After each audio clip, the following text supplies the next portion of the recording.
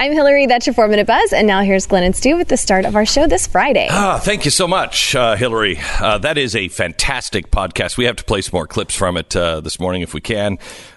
We have our salute to the 50th anniversary of Apollo 11 coming up in just a second. And let me tell you just a little bit about our sponsor. It's a cruise through history.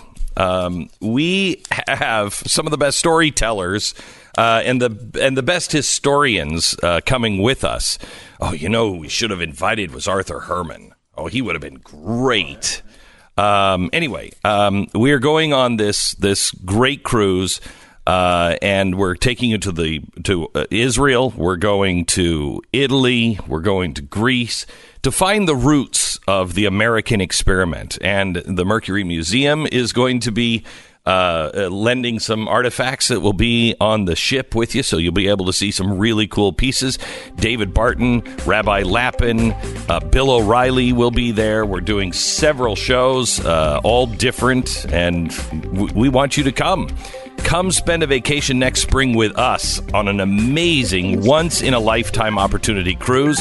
Today's the last day to get the $400 discount at ComeSailAway.com. That's ComeSailAway.com.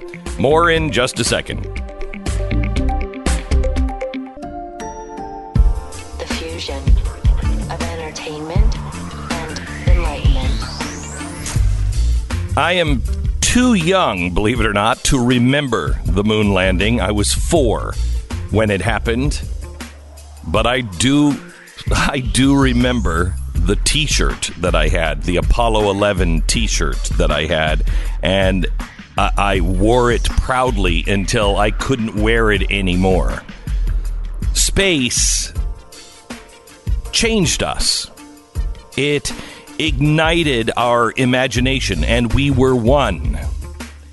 Tomorrow is the 50th anniversary of Apollo landing on the moon. Apollo 11 landing, man actually setting foot, something that just 10 years prior had been unthinkable. We tell you the story in 1 minute. This is the Glenn Beck Program. I want you to, just for a second, imagine sitting in the cockpit of Apollo 11.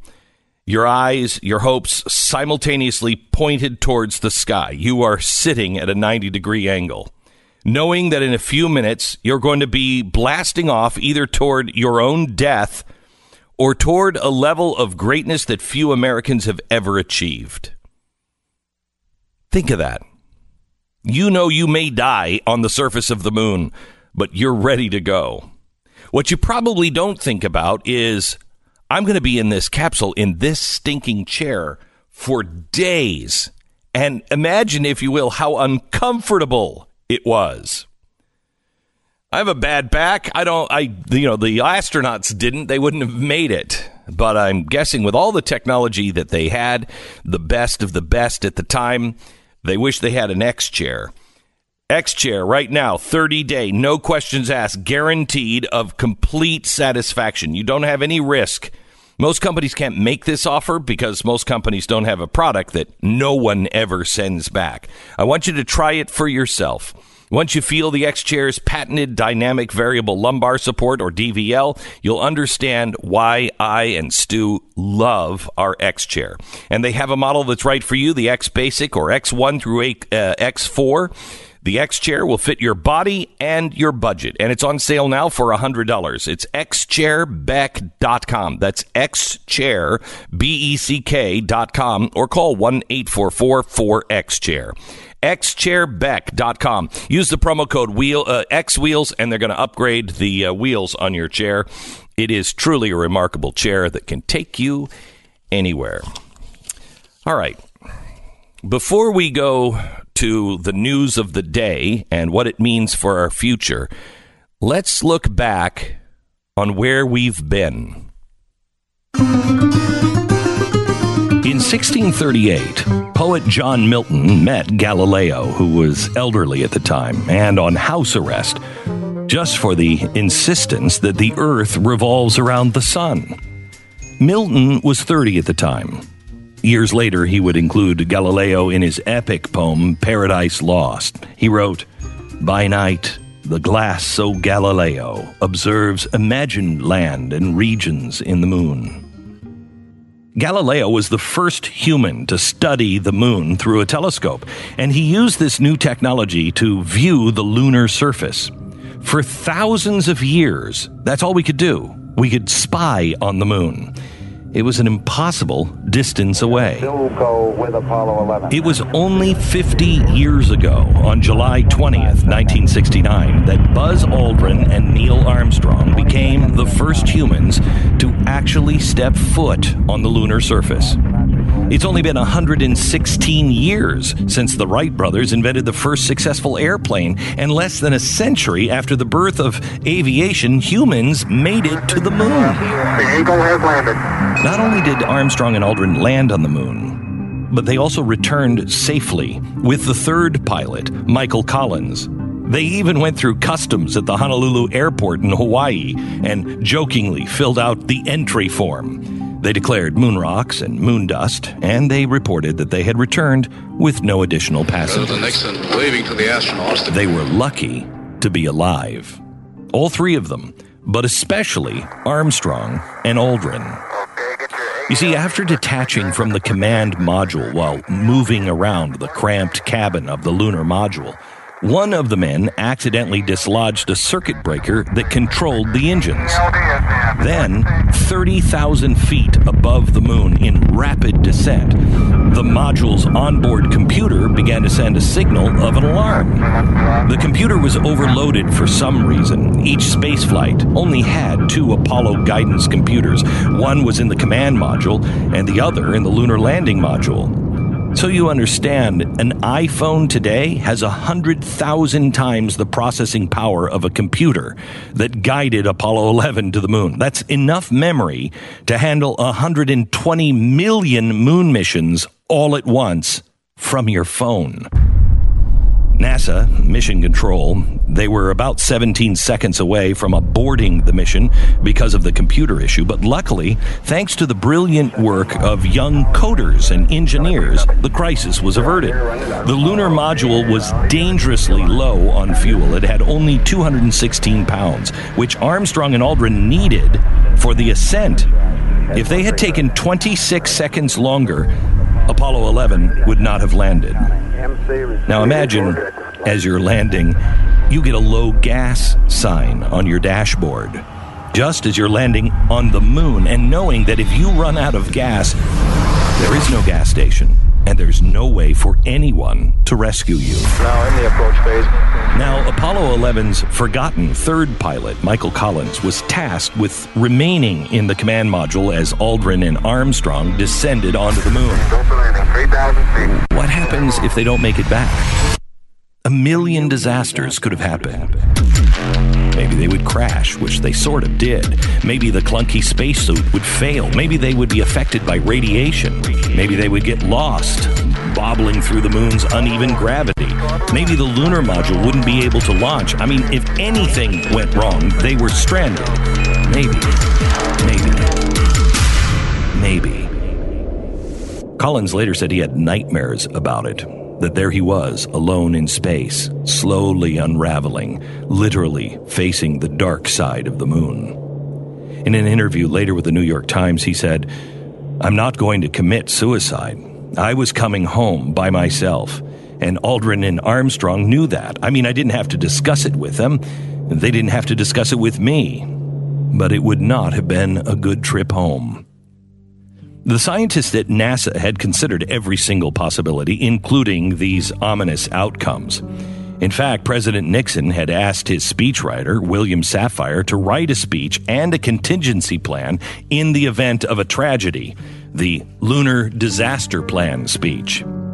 30 years later, Safire said in an interview, if they couldn't do it, they'd have to be abandoned on the moon and left to die there.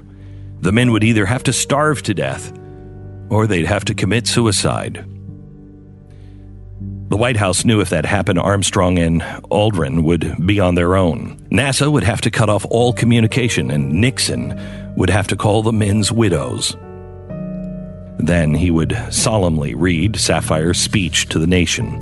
That speech is gut-wrenching. I had never heard it before.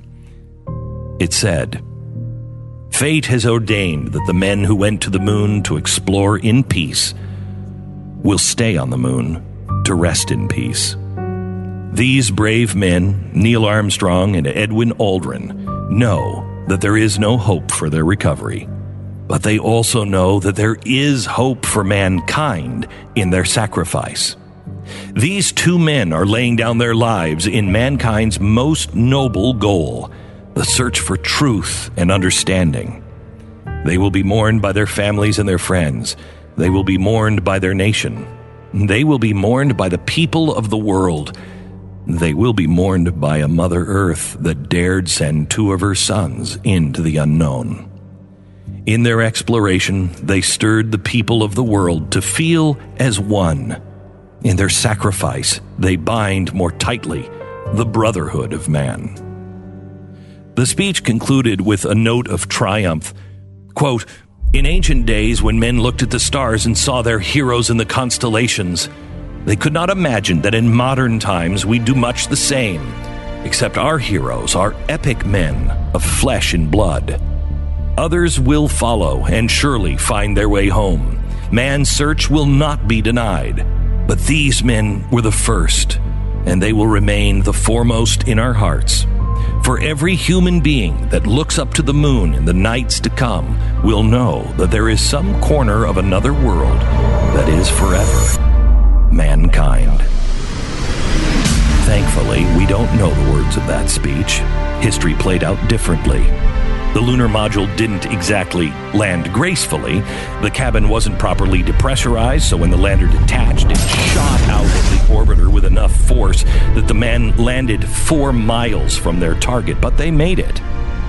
The door opened and Neil Armstrong looked out at the landscape of gray mush. They had no idea what they were about to feel as he leapt from the ladder onto the moon. I'm going to step off the limb now. He spoke these immortal words: "One small step for man, one giant leap for mankind."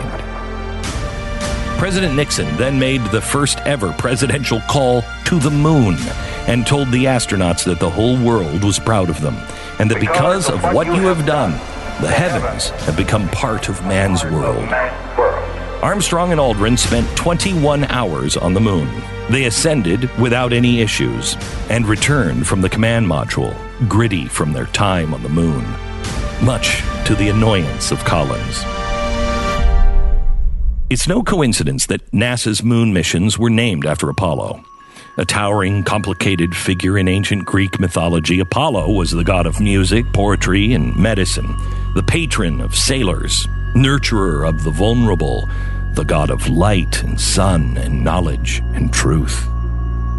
Apollo represents the best that we as humans can achieve, our human spirit, because we're always dreaming of the next impossible discovery. Before Apollo 11, humans had spent thousands of years desperate to find a way to launch themselves into space, or at the very least, they had intimately stared up at that gray rock above. Because on a quiet night, if the sky is clear enough, we all feel a certain kinship with the moon, and sometimes it looks so close. For whatever reason, we wound up here, on Earth, mostly stuck on land. Despite all of our certainty, we're still clueless about the universe surrounding us, including our own planet. We've only explored about 5% of our ocean. As for outer space, the more we learn about it, the more obvious it becomes that we're in way over our heads. There are 10 times as many stars in space than there are grains of sand on the Earth. The Sahara Desert is 3.5 million square miles of sand, and that's just one of our deserts. The Apollo 11 moon landing, truly one of our greatest achievements, not as a country, but as mankind. It inspires us to redouble our efforts to bring peace and tranquility to Earth. But there is plenty left over to discover. We are only just beginning to understand our place in this universe. We have an infinite amount of learning to do. We've come to the conclusion that this has been far more than 3 men on a voyage to the moon. I guess it's time we all learn that there is no final frontier. We feel that this stands as a symbol of the insatiable curiosity of all mankind to explore the unknown. I wish I could remember which astronaut it was. I think it was on maybe 12 or Apollo 13 that was so calm, his nerves were such steel that he actually fell asleep on the launch pad. Can you imagine that? Can you imagine being strapped to a bomb and you're going to take off and you're going to the moon and you fall asleep? You're that calm?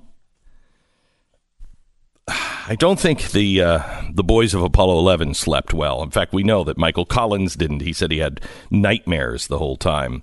Imagine fearing, any point of the mission something could go wrong. You spend the rest of your short life in the cold void of space. I think that would keep the best of us from sleeping.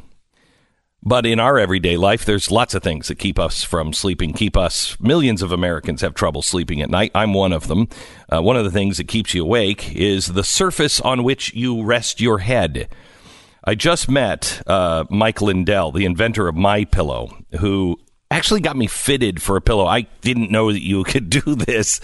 I get up and roll over every night, and I have to just keep fluffing my pillow. I hate it when they're hot, and I hate it when they're just flat. I didn't know that MyPillow came in 2 different sizes, and when I first tried MyPillow, it was the wrong kind for me. It was very, very flat, because some people like them flat. There's another version of MyPillow, and I didn't like it the first night. And Mike, he came into town. He said, "What do you think?" And I was like, "It's and he said, "You hate it." I said, "Yeah, I do." He said, "You have the wrong one." And I kind of internally rolled my eyes like, aha, sure. I tried the right pillow that was for me. Unbelievable. Right now, you can get a 2-pack of MyPillow premium pillows for $69.98. That's $34.99 per pillow. Now, this offer is only available on MyPillow.com or by calling 800-966-3117. Use the promo code BECK, that's BECK. MyPillow is made here in the USA, comes with a 60-day money-back guarantee, a 10-year warranty. So don't spend another night tossing and turning, fluffing your pillow. Just don't have a sleepless night. Get a MyPillow. Log on to MyPillow.com right now or call 800-966-3117. Use the promo code BECK to get Mike's offer. It's a 2-pack of premium pillows for $69.98, $34.99 per pillow. That's MyPillow.com, promo code BECK. We bake a break for 10 seconds, station ID. We could also bake, I guess.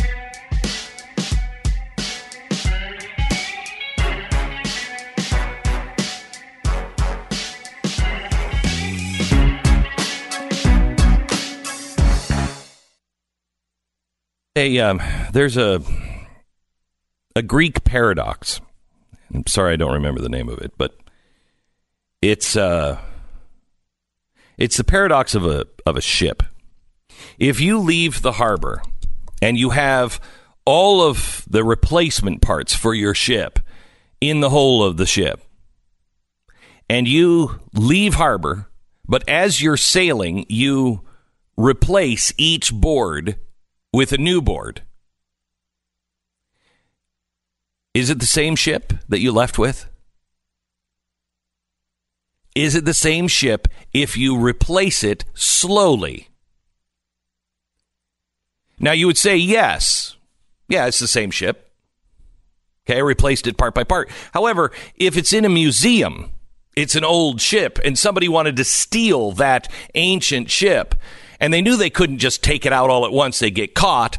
And they came up with an idea. Why don't we just steal it one board at a time, and we'll make replacement boards, and we put the replacement in one piece at a time.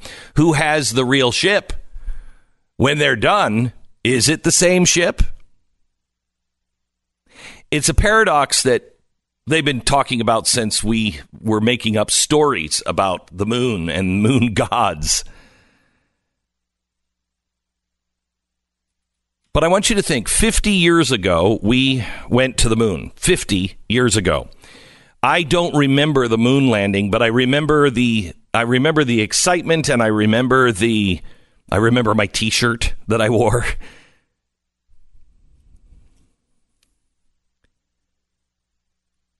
But Stu remembers the Challenger explosion. So his experience of the space program, it wasn't the excitement of Apollo that I experienced. It was the tragedy of Challenger.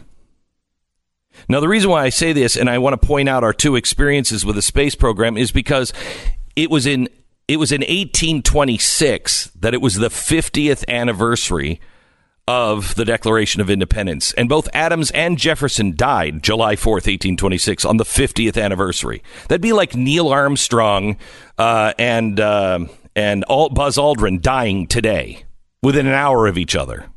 That's how remarkable that was. But the people that were our age, my age and Stu's age, one might not have remembered July 4th, 1776, but could remember the excitement of the time. The other, their experience would probably be the War of 1812. They both remembered different Americas. I remember the America before 9/11. Stu remembers that, but my children don't. And as we have gone along, we keep changing different boards in this ship we call America. We keep replacing its parts. Are we even the same ship?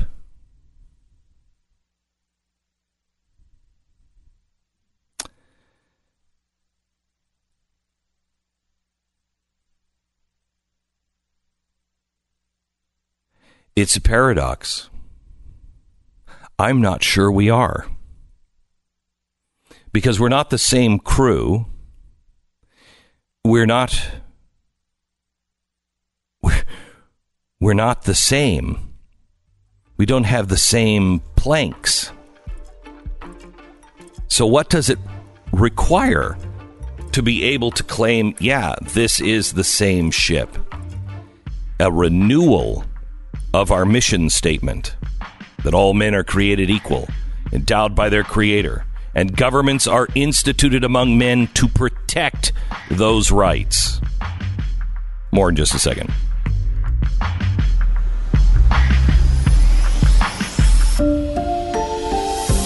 This is the Glenn Beck Program. You know, most break-ins happen between 6 a.m. and 6 p.m., middle of the day. Homes without security are 300 times more likely to be broken into, and 65% of all burglaries are being done by someone the victim knows. I always knew it would be Stu. Given these statistics, what's crazy is that only 1 in 5 homes have home security. Maybe because most companies really don't make it easy. Long-term contracts, hardwired, outdated technology, expensive long-term contracts. It's turned a lot of people off. It's a used car salesman, is coming into your house going, yeah, you know what you really need? You need to upgrade to this. Well, Simply Safe has been my choice for years. They have completely disrupted the home security industry for good. They have made it easy. There's no contract, no hidden fees, no fine print. The round-the-clock monitoring is $15 a month, and they'll give you a free HD security camera when you order. That's a $100 value. Just go to simplysafebeck.com. That's simplysafebeck.com. simplysafebeck.com. Go there now. Get the free HD security camera when you order. And if you want to listen back to the 50th anniversary telling of the moon landing, you can get it at the podcast. Subscribe to the podcast, Glenn Beck, and you get the show every day. Man, I'm really excited to welcome a brand new sponsor to the show, Tecovas. I know how ridiculous a great pair of boots can cost. Tecovas makes great boots and accessories. They sell their boots directly to the customer, so their boots are half the price of anything that's even similar in quality. They're all handmade with a 200-step process with only the best materials. Their entire line honors the timeless traditional boot styles. No silly stitching or sequins or loud colors or anything else. These are just great boots like my grandfather would have worn. With Tecovas, there's no need to break them in. in, they arrive already ready to be worn immediately, comfortably. They're easy to order with tremendous customer service. Tecovas always has free shipping and free returns. Check out their boots and their clothing and accessories right now. Tecovas.com/Beck. That's TECOVAS.com/Beck. You know, I saw a poll today where most Americans don't think the moon landing changed their life at all. Really didn't. It wasn't really worth it. It didn't really affect. Really affect us really at all. Nah, it didn't. You have no idea. Let me give you just some of the things that came from the moon launch. Baby formula. Baby formula. They needed to figure out how to get nutrition into a liquid form. And that's the beginning of baby formulas. Your computer mouse, that was coming from the space program. Believe it or not, comfortable running shoes. You notice our shoes are very different than the Converse we had in the 60s. That's because they had to make a molding process for the helmets that the astronauts wore. And they had to take this rubber and form it inside of the helmet, and they realized, wow, that could work for shoes. I didn't know about that one. Yeah. Cell phone and cell phone cameras. The camera technology that we now have in your iPhone, that was originally a designed for the space program, so you could have cameras. The microwave oven. We also have ice-resistant airplanes. So when you have icing, if we wouldn't be flying in the winter if it wasn't for the space program. You also have scratch-resistant lenses. Those were a product of the space program. Safer highways. As they were trying to figure out how do we land some of these things when we got to the space shuttle, how do we land this? They were very concerned. Remember, landing the space shuttle is like a flying brick. You're just falling. It's controlled. It's a controlled crash. There's not much you can do.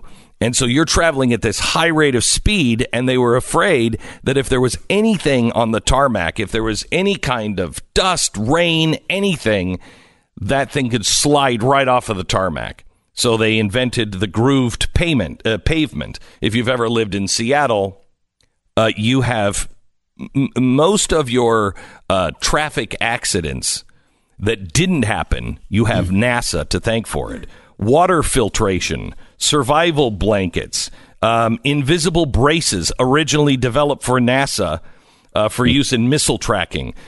Temper foam, if you've ever had, or foam, if you've ever had a Tempur-Pedic bed. That Temper foam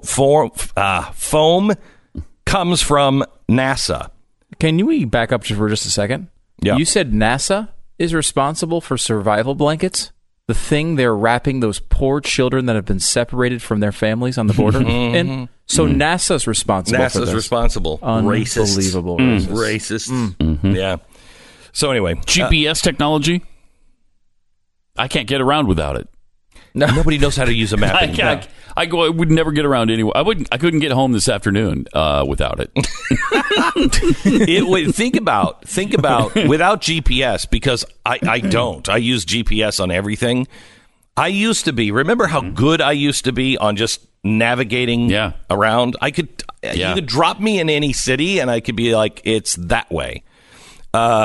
Now I'm completely lost. I have no idea where I'm at any time. In the DFW, I have no idea because I always use GPS. Yeah. And so you don't learn it. It's just not good. No, it's not. That's probably not good. Do you remember when I was talking to Ray Kurzweil and I said he was talking about how you're going to interface with the internet, something that Elon Musk just introduced this week, but you're going to interface with the internet. And he said you can upgrade. And I said, won't that make us weaker?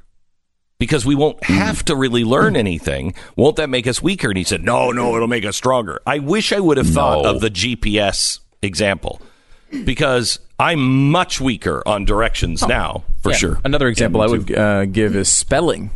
Like, I mean, there was a time in which, people you had to learn how to spell. Now you kind of you type in the general word into Google, it pops up. You're like, oh, that's how you spell it, and you change it. Like you know, you're typing an email and it just auto corrects the way you're spelling it. But it also makes you a quitter, because after about 3 times of trying to spell the word, and it won't give you a suggestion, you change the word. That's the ultimate failure. Yeah, that ultimate failure when you moment. Can't get close enough for Google to try to figure out what you're trying to write. That's bad. That's bad. I went on vacation last week, and I have a scale at home.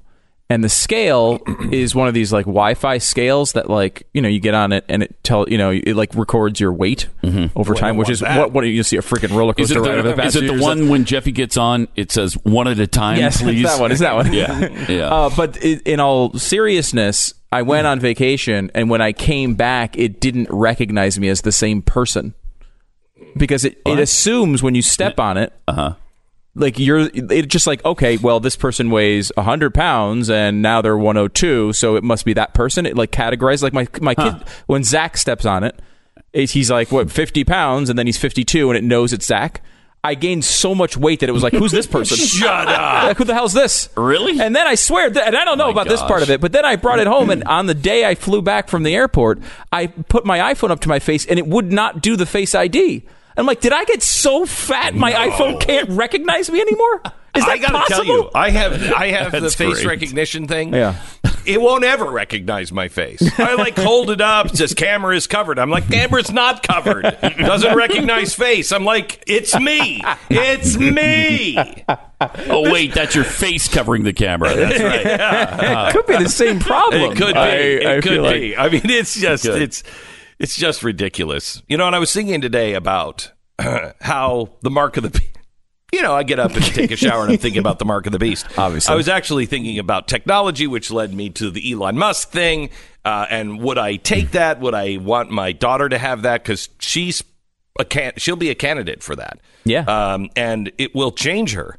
And then I thought, look at the benefits of that. And then that's where I started the mark of the beast. I'm like, injected into your head. No, that's not forehead. So it probably wouldn't be that. And then I started thinking about the people in Sweden that are putting it underneath their hand right now. There's 4,000 people now that have put that little grain of rice thing that gives you access to everything. You don't have to have ID. You don't have to have money, blah, blah, blah, blah, blah. And I thought, I remember saying, there's no way I'm going to give the government my fingerprints. Never will I give the government my fingerprints. I'm going this week next week to the Department of Homeland Security or whatever it is to get Global Pass. Oh, Global Entry? Yeah, Global Entry, where you have to give them your whole handprint. And, all the, it's fantastic. I'm doing it for. I want the convenience. Oh, it's going to save you a good 20 minutes in that line, and that's worth it. Right? Isn't that crazy? Yeah. I would have never given the government, but now for convenience, I will. Next. No, remember when we used to talk about face recognition and how bad that is? I just gave it to Apple. Oh, yeah. Who we know, all these guys are in bed with the government. This is not good. We know the walls are closing in, and we're like, let me give you my face print, too. We're talking a good savings of a half second every time you log in. Right. So that adds up. When it comes to the mark of the beast, and you're implanting a chip, because there is no other way to have money, right? Everyone's going to do it. There's going to be such a small number of people, which then brought me to, I have got to teach the book of Revelation to my children because they didn't grow up with it like I did. I went to a Catholic school. They were like, and the devil is coming maybe tonight. And you're like, whoa, I'm 4. Why do I have to learn this now? Now we really need to teach our children about those signs because it could happen. How long was this shower? You remember like a month? That was actually about 3 minutes. No, I used to think the same thing because I remember hearing that story as a kid, the whole Mark of the Beast thing, and thinking to myself, like, wouldn't they just not do that then? We all know this is a possibility, right? And bad things are associated with it. So maybe like right before when they're like, "Oh, we're going to inject you," everyone would just say, "Well, no. Remember the whole Bible thing? Like, or we already talked about this. We're losing that. Oh, first of all, we're losing it. Yeah. And second of all, it is we just don't think like it overwhelms us in slow spurts, well, right? Because we assumed that the mark of the beast was going to be presented like, all right, you have to sign up for this or I'm going to kill you dead. But we didn't see the convenience factor coming. Did anybody see that the president was vomiting pea soup and his head was spinning around? I don't think we should take this. It's not going to be that way. It's not that way. It's that, hey, this technology is great. In fact, it could save your children. If they're ever kidnapped, it comes with GPS in it, and we'll be able to track down your kids and save them. Try this out for size. Think of the convenience and how right now we know that China is closing the doors on their society. Google is part of it. We also know all the surveillance technology is being built here in America, just not by the state. And yet we know that Facebook is silencing us. We know that Facebook is bad for us. We know that Google is really a dangerous company. It is. And we just keep doing it. And we just keep doing it. Deeper and deeper. Do you remember did you watch I think you did watch Continuum, didn't you? Yes, I did. Which it starts out in 2077 in the future, and then they come back to 2012 through time travel. But the point of the future is that corporations have taken over and they are the government. And I used to think, so ridiculous. Come on. Corporations are going to be the government. Wow. Are we headed in that direction or what? Science fiction writers. That's why I've been reading a lot of science fiction lately, a lot. And I've even gone back to, right now I'm just reading Frankenstein and going back and just seeing why did Mary Shelley write Frankenstein? It was what was going on in her life. She was really a tortured soul. She had lost her daughter, I think. Really horrible things had happened. But she had attended a science show, if you will, that showed reanimation. And it just showed electricity and how they took a dead frog, attached electrodes to it, then, generated some electricity, hit those electrodes, and the frog moved. Okay? And so it was her didn't snap back to life. It didn't snap back. Yeah, just moved. Mm-hmm. And nobody had ever seen that before. And so the idea back then was science might be able to regenerate life. Okay. Didn't have that, don't have that ability. But science, the same thing happened with we can create the perfect human. Back in the 40s and 30s with the Nazis, it didn't work. We now have the technology to do some of these things. So man has been going down this road for a very, very long time. And science is just catching up to man's most terrific and horrific dreams. And it's here. It's really here this time. And I don't think we're thinking about it because we're so distracted by, I got so many likes on Facebook. Yeah.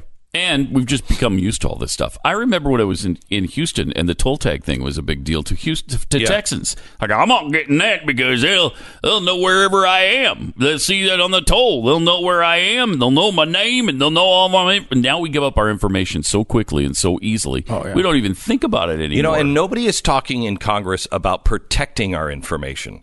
One of the biggest things that could be done right now and should be done is that you are in charge. You are the only owner of any information that is on you.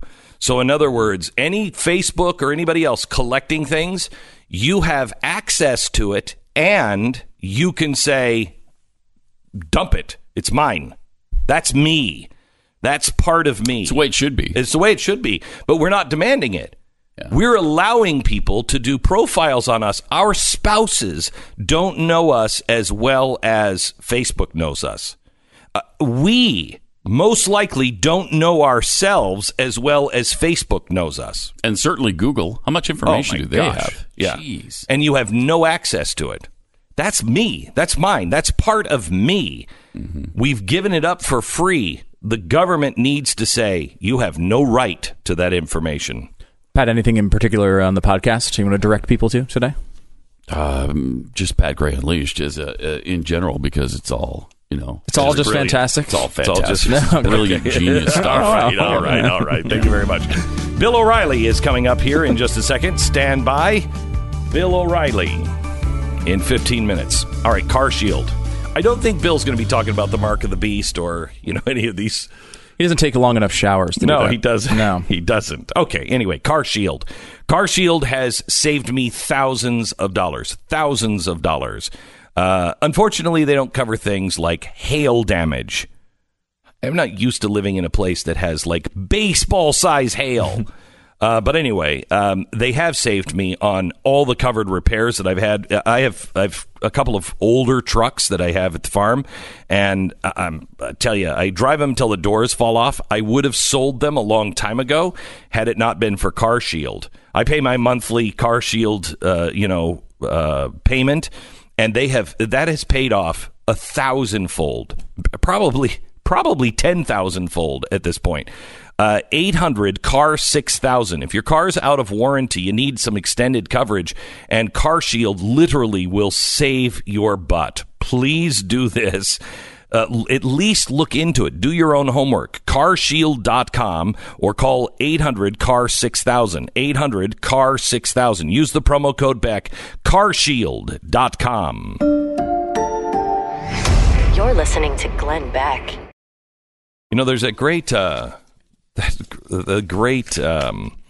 is it Regan? What's the comedian? Brian Regan. So funny, where he's talking about being an astronaut, and you're at a dinner party and it's the me, I guy that's talking, and I did this and I did that. And if you were an astronaut, you go, yeah, I walked on the moon. And you win every time. If we have time today, I want to share a story about when I had lunch with Buzz Aldrin. I asked my dad, hey, come have dinner or lunch with Buzz Aldrin and me. And it was really cool, but I learned something from that. I'll tell you later. This is the Glenn Beck Program. I'm Hillary. That's your 4-minute buzz. And now here's Glenn and Stu with the second hour. It used to happen to me all the time. All the time. They would spell my name wrong. And you'd be like, you don't even know who I am. Anyway, let me tell you about realestateagentsitrust.com. This is for the person that wants to sell their house. Maybe needs to sell their house. You need to sell your house on time. You're being transferred. You just are ready for a new house. Whatever it is, you need to sell your house. You need the right real estate agent, and we can find them for you. realestateagentsitrust.com. This came from many conversations with some of the best real estate agents in the country, learning how they do their business and how do I find you in my neighborhood. We really studied it and learned from the best, and now we have the best real estate agents all around the country, and we can refer them to you. It's free service for you. It's realestateagentsitrust.com, all extremely vetted to make sure that they are the best. They know your neighborhood. They have a real strong track record. It's realestateagentsitrust.com. realestateagentsitrust.com. Go there now. Tell them what you're looking for. You give your location and your email. You will have somebody call you back, most likely in 10 minutes. But surely, within an hour, somebody will be responding to you. realestateagentsitrust.com. Bill O'Reilly is next. The fusion of entertainment and enlightenment. Boy, there is a ton to talk to Bill O'Reilly about. He's got a new op-ed out that I think is spot on and needs to be heard by everybody.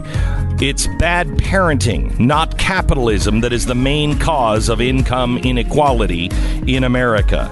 How true that is. Also, the 50th anniversary of Apollo 11. I believe Walter Cronkite looked to Bill as a much older really much older brother.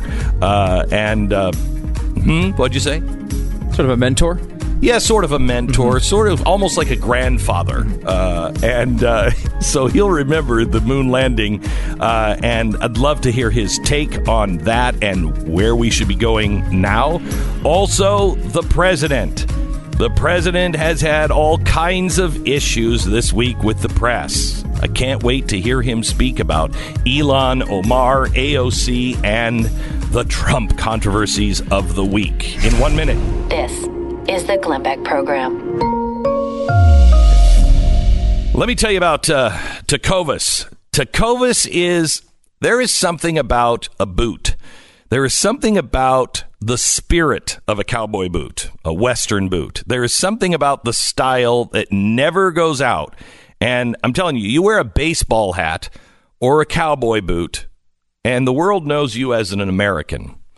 A cowboy boot is something that just never goes out of style in America. When you are a kid, you played cowboys and Indians. You wore those crappy cowboy boots because you knew what that meant. You were a cowboy. You were out looking, look west, young man. You were an adventurer. And then I think some of us, that just kind of goes away, and we realize life really isn't like that. But I want life to be like that. That's one of the reasons, probably the biggest reason I wear cowboy boots. The other is because I live in a place on the farm and the ranch where there are snakes, and I don't want to get bitten by a rattlesnake. But the spirit that a boot captures is what a Tecovas boot is all about. And it is the best handmade boot you can buy for the money. It is twice the boot of money of cowboy boots of a similar price. Twice the boot. It is half the price of other boots that are of the same quality. It's truly remarkable. Handmade, 200 steps to make it. They're out of the box comfortable. Great boots, feel great, great price. Find your Tecovas now. Find your spirit of the West. Find that spirit that you had as a kid. Once again, just slip on a pair of Tecovas boots. T-O-C. Let me start again. Tecovas. Tecovas boots. Get them at tecovas.com/Beck. tecovas.com/Beck. All right. It's the anniversary, the 50th anniversary tomorrow of the moon landing of Apollo 11. Most people say now that it really didn't affect their lives. That's because they just don't know what the space program, microwave ovens. How are you going to go into a 7-Eleven and get one of those crappy burritos in the microwave oven without the space program? Bill O'Reilly is here to talk about it with us, and as well as all the other things that happened this weekend. There's a lot revolving around the president, but let's start with the moon landing. Bill, how are you? Good. Can you, just before we get to that, can you spell that boot again? No, I can't. I really can't. Thank you. Can you hold up big cards for Beck? Yes, please, somebody. Thank you. All right. So, Bill, you were, 68 when we landed on the moon? I was there. You were there? Yeah. I was there. Nobody knew. I stowed away. Yeah. On the Apollo spacecraft. What is your memory of the day that we landed on the moon? I don't really have too much of a memory of that. Seriously? No. You got to understand my persona. I have trouble putting gas in my car at the self-service. Yeah, I have to put the card in and then the nozzle in and then this button. So technology just frightens me. I do remember watching it and feeling proud of my country. That was number one. And number two, I just have no idea how they pull this stuff off. But wait, then, you were like 15, right? Yeah, somewhere in there. Okay. It was in the teenage years, which for me were pretty grim, I must say. I led the league in dopey teenage frolicking. But obviously, this was a big event. Walter Cronkite. I remember I watched his coverage. Yeah, everybody did. I liked the mustache on Walter. It didn't have anything to do with his reportage or anything like that. But anyway, you're right. When people don't really understand, number one, how complicated this is, and all you have to do is look at the astronauts who were killed when the spacecrafts exploded and all that. I mean, It's very, very dangerous. And number two, that the technology that is developed along the way has changed everybody's life. So we wouldn't have the drones and the satellites and live shots from here, there, and everywhere, and none of that would be happening unless we had the space situation. Well, people say, of course, look at Elon Musk. What they don't understand is where we were at the time. We might be on the moon today, maybe. But at the time, it took the entire country to rally around it. And quite honestly, many of the things that we have now were from the inspiration of the moon program and the dedication of the educators at the time to emphasize the science in young kids, to try to get them to say, I want to be an astronaut. Everybody wanted to be an astronaut. Right. Everybody's running around. But the real motivator to go to the moon was to defeat the Soviet Union. Correct. That's why Kennedy and Johnson and all these guys, they basically put gazillions of dollars into this NASA development because we feared that the Soviet Union would get space weapons and then they'd be up there and the moon would be communist and all that. So the political component really led to the scientific achievement, which, of course, most people don't understand. Why are we doing this? Why don't we just take that money and rebuild Detroit? That kind of thing. But I think the overarch for 50 years later is basically your country did this. And your country is the dominant force in the world then and now. What's weird, Bill, is you're proud of that. You say that your country did this, and I think many Americans felt that way. They were very proud of the moon landing, and still are. I am very proud of what our country did. However, the rest of the world, it was one of those weird events where the rest of the world, yes, they knew that it was America that did it, but they interpreted it at the time as this wasn't just an American accomplishment. This was an accomplishment of mankind, because they still viewed America as a place of dreams where anyone could come and accomplish incredible things. So they saw it, yes, as American, but it was at a higher level. And I think that what still is felt by most people is that was not American, that was humankind.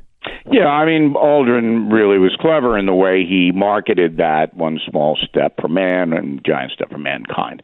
Okay, so I have no problem with that at all. I'm not, a jingoist or a nationalist or a chauvinist about America. And I want the world to be proud that human beings were able to accomplish. Me too. That's a good thing. Right. But I also want the world to recognize the nobility of America. Correct. And they don't. It doesn't. It did at the time. It doesn't now. But you still had a tremendous Cold War situation, and you had threats all over the place, and expansion of communism, and so you did have that back then. But today the world watches news coverage from America, and the dominant theme is America is terrible. Yeah. Well, even the moon landing, the social justice warriors are saying this was just a white male event, and we're not supposed to celebrate it because it's a white male event. Well, I haven't heard that. Oh yeah, no, I don't doubt that it's happening. Yeah, I'll give you the stories. But it folds into the and this is so fascinating to me because this could never happen without the media's consent and approval. It could never happen. The four women, the radical women in Congress, nobody would even know who they are if not for the media embracing them.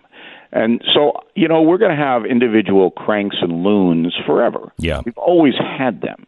But the difference today is the cranks and the loons, if they disparage the United States, are given a unique platform. Yeah, they are. By the New York Times and the Washington Post and the everybody else. NBC News and it's not. Yeah. And that never happened before other than Vietnam. Now, Vietnam was very, very similar.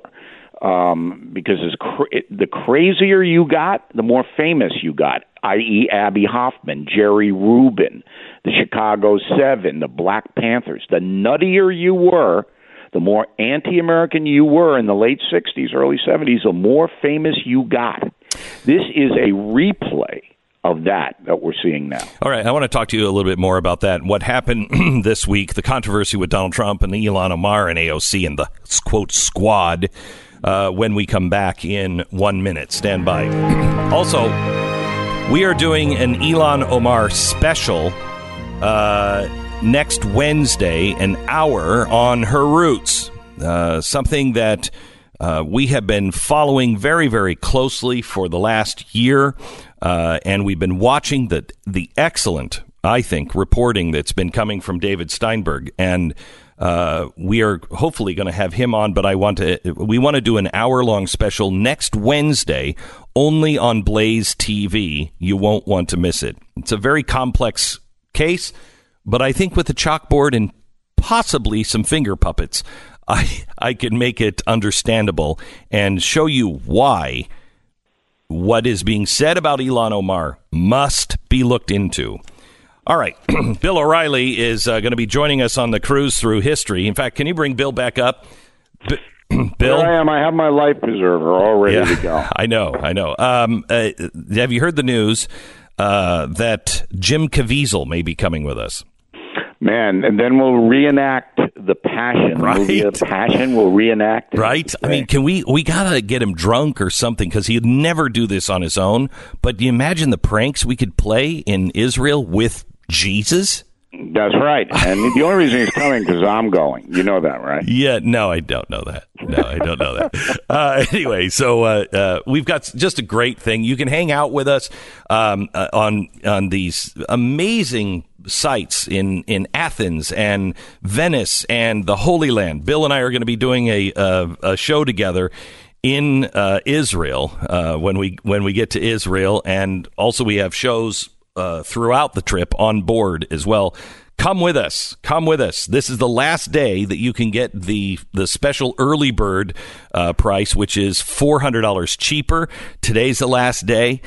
Buy this for your parents. And you know what? Buy it for the parents and your grandkids, and let them take the grandkids along with them. This is truly a once-in-a-lifetime cruise. I've never heard anybody offer anything like this before. It's all-inclusive, including the airfare. You don't have to even bring a wallet. You have to bring your passport. ComeSailAway.com. That's ComeSailAway.com. Find out about it. Today is the last day for the early bird special. That's ComeSailAway.com. 10 seconds. Station ID.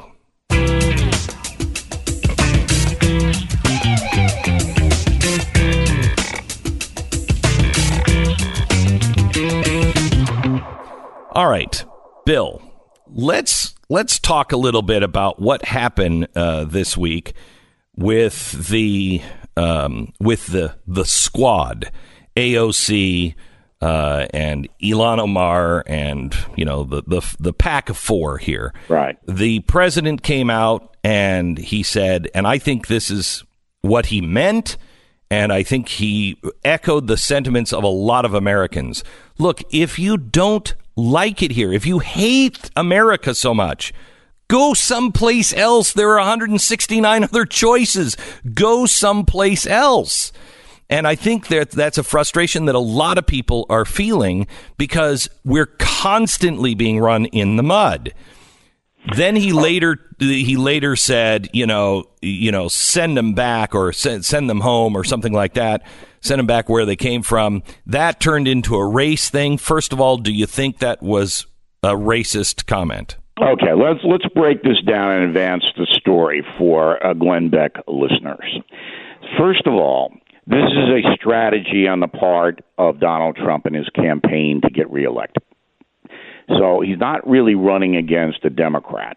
He will diminish and demean whoever is nominated, but that's not what he's going to run against. He's running against a system, and he's defining the system as radical left. So the Democratic Party is radical left. That's what he's running against. All right, that's the strategy. And what better way to illustrate that right out of the box than to take the 4 radical congresswomen, and I never refer to them, by the way, as the squad. Why? Because this is a promotional opportunity for the women, that the media has given them a nickname. So I don't use it. I don't think they're a squad. I don't think they're in the military. I don't think any of that. They're individuals who have decided to run for office, been successful in doing so, who are radical left and feel America is not a noble nation. That's who they are. Okay, send them back. I don't care about sending them anywhere. I don't either. Now, so Donald Trump, he doesn't care about sending them anywhere either. It's not like he says, well, let's send them back to Somalia. That's not what he does. So it's really too bad that the United States of Trump, my upcoming book, isn't out now, because then everybody would know how the president thinks about these things. They don't know that now. But I'll throw out one question. If there were 4 radical congresswomen who were white, saying and doing the same things as the women of color, do you not think Donald Trump would diminish them and demean them and attack them verbally? Yeah, of course he would. Of course he would. And you know what? Nancy Pelosi was doing that just a few days before. Yeah, but it's a different thing with Pelosi. But Trump, it doesn't matter. Does everybody forget lock her up, crooked Hillary? What color was Hillary? So if Donald Trump would do that to anybody of any color, how can you say it's racist? So, Bill, have you ever seen, you remember when I was on Fox and I said the infamous statement, I think the president is racist. And then I immediately said, no, that's not quite right. He just seems to have a deep-seated hatred for the white culture. And I'm a commentator. I'm trying to figure it out. That was a boneheaded thing to say, but I was just thinking aloud. There's something not right. He doesn't understand the American culture. And I got all kinds of heat for it. How dare you say that, blah, blah, blah. The press has not just said, I don't know, I'm trying to figure it out. He seems to have a problem. Instead, this time, all reporters have been saying he is a racist, and Sure. This is a racist statement. And the reason they're doing that is because they're nervous.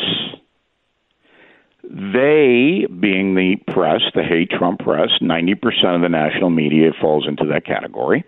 All right. They are very concerned that he will be reelected because there's absolute chaos within the Democratic Party. And if the next segment, if you'll allow me, I'll tell you what's going to happen in the next debate. So anyway, the press is very, very nervous. So what they do is they fall back on the easiest smear that you can play. Right. You're a racist. Okay? And again, if you had my book in your hand, which right, I'm ready for, and you'll get it in a couple of weeks, back you're getting an advance copy, you'll see that there is a pattern of behavior on Donald Trump when it comes to race. It's fascinating how he views race. And it's not at all what's been reported. It's not that he's benign toward African Americans or people of color. He's not. He doesn't care. He doesn't care. He is not a guy who isolates groups and says, well, this group should get this and this group should get that. He doesn't do that. Barack Obama did that. But Donald Trump doesn't do that. So this whole thing basically is working to Trump's advantage. He won this. I agree. Poll numbers are up. Yep. His rally in North Carolina, he went out and he just whacked them again. And if you watch the post coverage on CNN and MSNBC, the body language of those commentators was, I don't think we're going to win this. We've said he's a racist 830,000 times, and it's not sinking in. All right? So Trump's going to run against the radical system. And he's right. Which has dominated the Democratic Party in the recent months. That's what. All right. Let me ask you quickly here before the break about the killing of impeachment, the impeachment effort. What does that say to you? It says Nancy Pelosi told her members that we are not going to go down the impeachment road, and if you continue to go down that road, you're not getting any money from our funding for re-election, and that's why it got whacked. All right. Dead. Bill O'Reilly, we will give him the time to say what's going to happen in the next debate. I'm anxious to hear that. And so many of the other things that happened this week. His commentary continues in just a moment. You're listening to Glenn Beck. Man, we have access to so much data right now, so much data that we never had before. If I could tell you that you were going to get type 2 diabetes, and you were going to get it, but if you just do these things, would you want that information? This is the kind of information you get from 23andMe. 23andMe.com/Beck. It's not just about your heritage. I mean, to me, that's the cool part.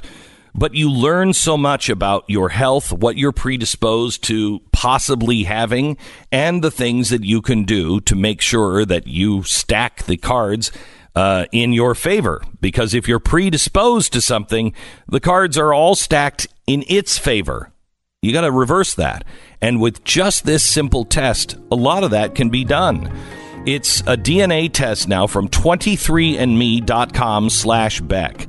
Buy your health and ancestry service kit today at 23andme.com/Beck. Do it now.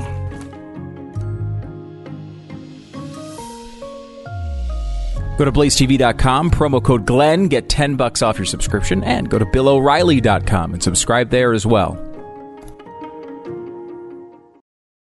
Hey, this weekend's podcast, about 90 minutes, that is just a thrill ride. I mean, it is the fastest roller coaster ride you've ever been on, with Gavin McInnes. I sit down at a round table with Gavin McInnes. You do not want to miss this. You'll see the truth. You know, he's supposed to hate me, I'm supposed to hate him, et cetera, and all that garbage that was going around. You judge for yourself, and don't miss this episode of Gavin McInnes. He is a plain-spoken guy and very fun. I mean, hold your sides laughter, very funny, and at the same time, I don't think you should say that. Don't miss it. The podcast this weekend. Get it wherever you find podcasts. We're back with Mr. Bill O'Reilly, who is about to tell us what he thinks is going to happen in the next debate with the Democrats. Okay. So what I've done on BillO'Reilly.com, your second favorite website to your own, is to basically try to stay ahead of the political story rather than do what cable news does, which to me I find incredibly boring. All right, is just to a contrived reaction to contrived events. All right, so here's what I think is going to happen in the Democratic debate 10 days from now. You've got Biden holding a fairly significant lead in the polls. If you go to Real Clear Politics, you got the numbers there. So the challengers, the legitimate challengers, there are only three of them, okay? There is Bernie Sanders, who's on the fade, and he's never in a million years going to get the nomination, but he's still in play. Elizabeth Warren, who's coming up a little bit and believes that she can get the nomination. And then you got Kamala Harris, who is quietly assembling a pretty powerful team. However, you've got to knock Biden out of the box. So they crippled him, well, maybe not crippled. They hurt him last time around on the busing thing with Kamala Harris. Now, Harris gets another shot at him because Harris is going to be on stage with him again at the CNN thing, all right? So it's going to be basically Bernie against Elizabeth in one night and Harris against Biden in the other night. Here's how Harris is going to go against Biden. You ready? Mm-hmm. Under President Obama for 8 years, there were 3 million illegal aliens deported in this country. 3 million. By contrast, 2.5 years of Trump, 758,000. That's incredible. Biden has already been asked about it and says, I have no problem with the 3 million being deported. As everybody knows, open borders is a signature of the current Democratic Party. Harris has got to go into that precinct and say, how dare you applaud the deportation of 3 million poor migrants, most of whom were fleeing injustice. How can you possibly do that? That's where Harris is going to go. What's her record? What's her record in California? She was a prosecutor. She really doesn't have much of a record as Attorney General there.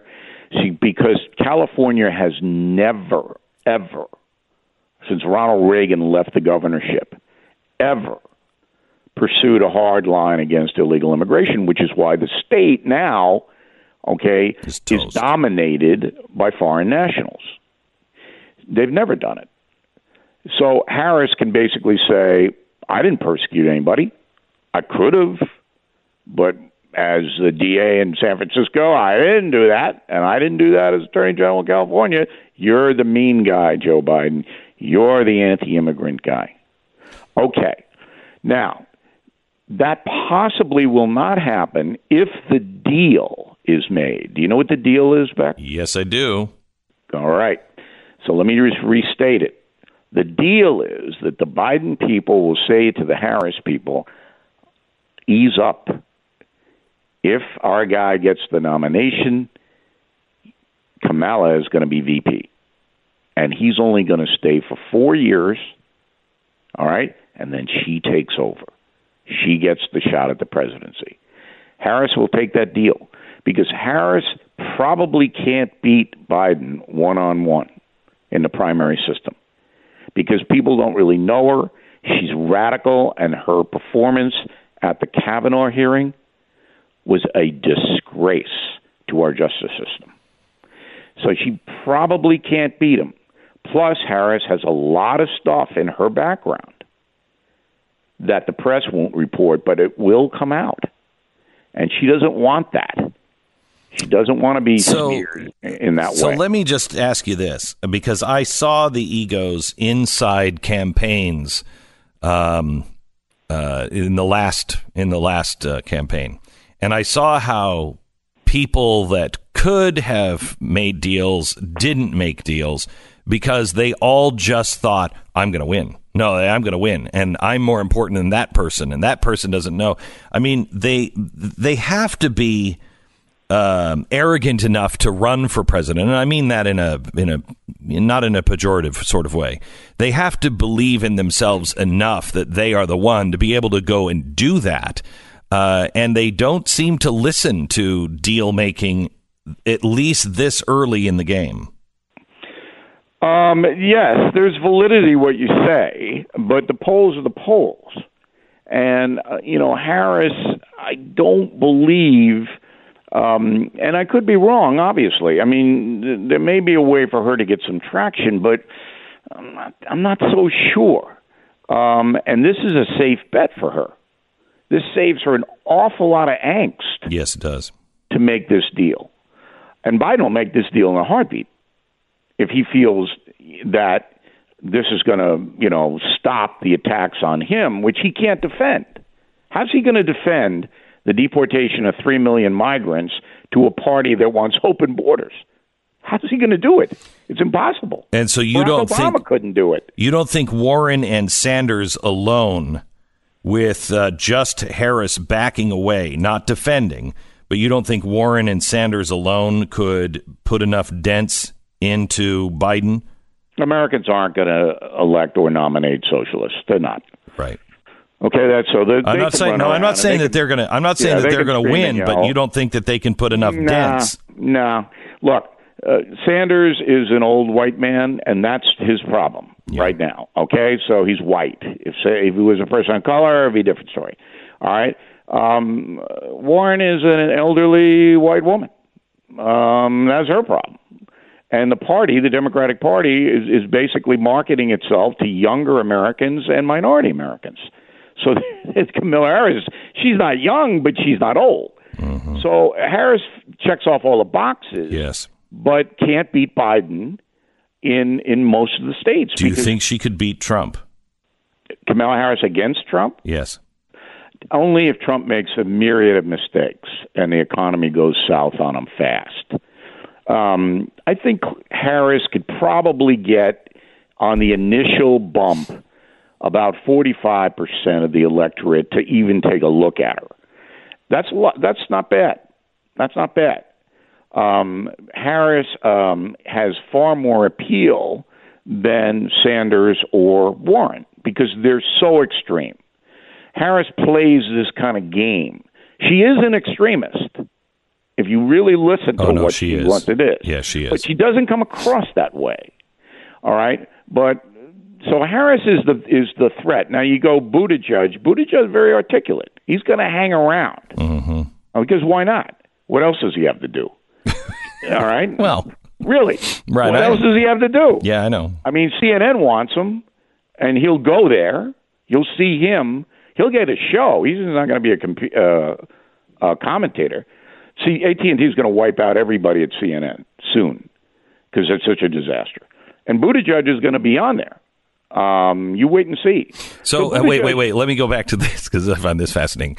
You say that CNN, they're going to fire everybody there. Yes. I think AT&T is going to wipe out the whole squad. Now, I'll use the word squad for them. Right. Okay. So when you say that, does that mean a total rebrand of CNN? I mean, how do they resuscitate this? They have to. I mean, but they don't do it by putting Buttigieg in there. Well, no, you do, because Buttigieg is very charming and articulate. He's not a crazy guy. He may be a so crazy you're going to guy fire everybody and then replace them with a whole bunch of other people that are still far left? That are more reasonable. See, they won't fire Anderson Cooper. You can't. He's protected. Okay?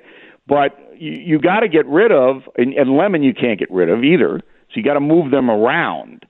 But you've got to inject some youth and some sensibility. And Buttigieg, whether you like him or not, is a very articulate, charming guy. He is. So he's going to be the centerpiece of what AT&T tries to do with CNN. They're not going to say we're not liberal anymore. They're going to say we're going to get back to our roots of reporting. That's what they're going to say. Right. We'll go, yeah, ha ha. But Buttigieg is going to be front and center. So it's worth his while to stay in and run around. Because A, right now he didn't have anything to do, and B, he knows he's got the CNN thing in his pocket. All right, Bill O'Reilly, send me your galley as soon as you can. I'm going on an 18-hour plane ride here in 2 weeks, and I can read it on that. Where are you going, Beck? I'm actually going to reunite a mother who thought her daughter was dead. Everyone in the family was killed. The Nazarene Fund, our charity at Mercury One, rescued the mother, moved her to Australia. 3 years after we found her daughter alive, she was a sex slave for 5 years. We just called the mother and said, your daughter is alive, and I get to go bring her to her mom. What a tremendous story. Where was the daughter held captive? I don't want to give you the details only because I don't know. Okay. I think she was in Syria, but I don't know for sure. Well, very congratulations to you. And I will send you the galley, but you got to keep it to yourself. I will. Embargoed. All right. Yeah. Okay. You can say it's great. You got it. I got it. All right, Bill. Thank you so much. God bless you. Bill O'Reilly from BillO'Reilly.com. You can see Bill and get his analysis every day at BillO'Reilly.com. X-Chair. Stu and I, we had a revelation this week, a breakthrough with Stu. Mm-hmm. The chair is so comfortable, and this is absolutely true. It is so comfortable in its factory settings. I have been tinkering with mine and trying to get mine adjusted exactly right. Stu, I made a really simple adjustment to my chair the other day, and Stu looked at me like, wait, what did you just do? Yeah. And it's the most important adjustment you can make. It is the lumbar. It's the support. lumbar. Yeah. And he had never adjusted it. No, it was comfortable, so I just sat in it. That's, I think, what you'd normally do with a chair. Then I started showing him the other adjustments. And it's now more comfortable. It's like crazy. Yeah. It's crazy. It is just the best chair you've ever had. When you sit back in it, you lean back, it is as comfortable as a lazy boy. It really is. When you are sitting up now that you've moved the lumbar, remember I used to say, I've said over and over again, it makes you sit up. Yeah. It makes you sit straight. Now with the lumbar, it's even better, isn't it? It is better. And it's possible that maybe I should occasionally listen to you more often. Well, give it a whirl. You never know. Anyway, X-Chair, now on sale for $100 off. Just go to xchairbeck.com. That's xchairbeck.com or call 1-844-4XChair. Go to xchairbeck.com, use the promo code XWheels, and you're going to receive a free set of the new X Wheels with your X-Chair. It's xchairbeck.com. If you missed the opening monologue on the 50th anniversary of the moon landing, I'm going to do it one more time here in a few minutes, and then we're going to post it sometime today, so you'll be able to share that with your friends. It's a pretty remarkable story, really, truly remarkable story. You can also see the show at any time on demand and live at blazetv.com/Glenn, promo code Glenn to save 10%.